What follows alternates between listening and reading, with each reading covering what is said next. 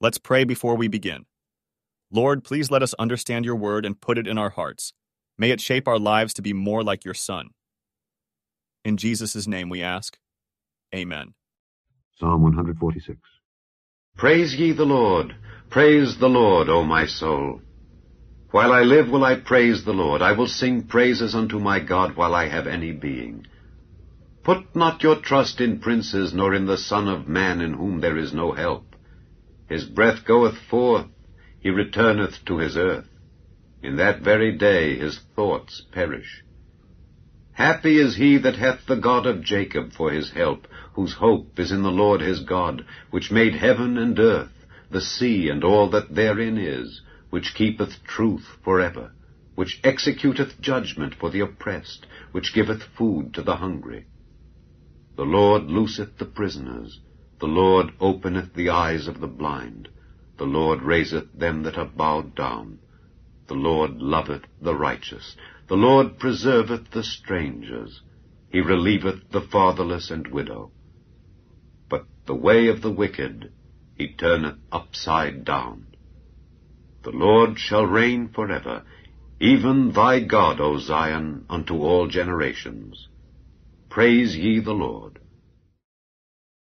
Matthew Henry Commentary on Psalms chapter 146, verses 1 to 4.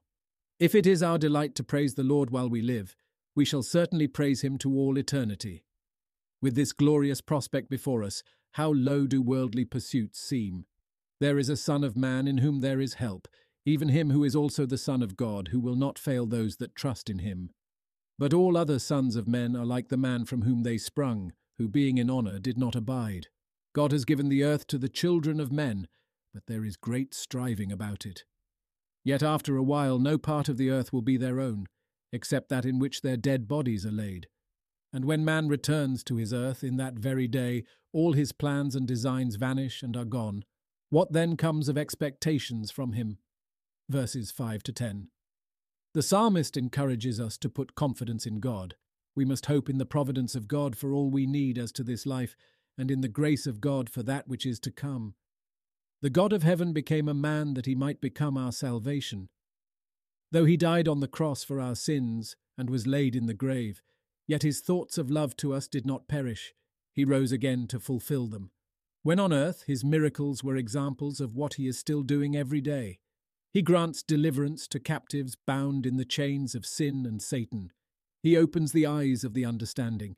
He feeds with the bread of life those who hunger for salvation, and he is the constant friend of the poor in spirit, the helpless. With him poor sinners that are as fatherless find mercy, and his kingdom shall continue forever. Then let sinners flee to him, and believers rejoice in him, and as the Lord shall reign forever, let us stir up each other to praise his holy name. Please consider, how does this chapter apply to you? Thank you for listening. And if you like this, please subscribe and consider liking my Facebook page and joining my group, Jesus Answers Prayer. May God bless your day. Hello, we are Mark and Pearl Lambert, and we are the ministers of Jesus Answers Prayers. If you like this ministry, please help support it.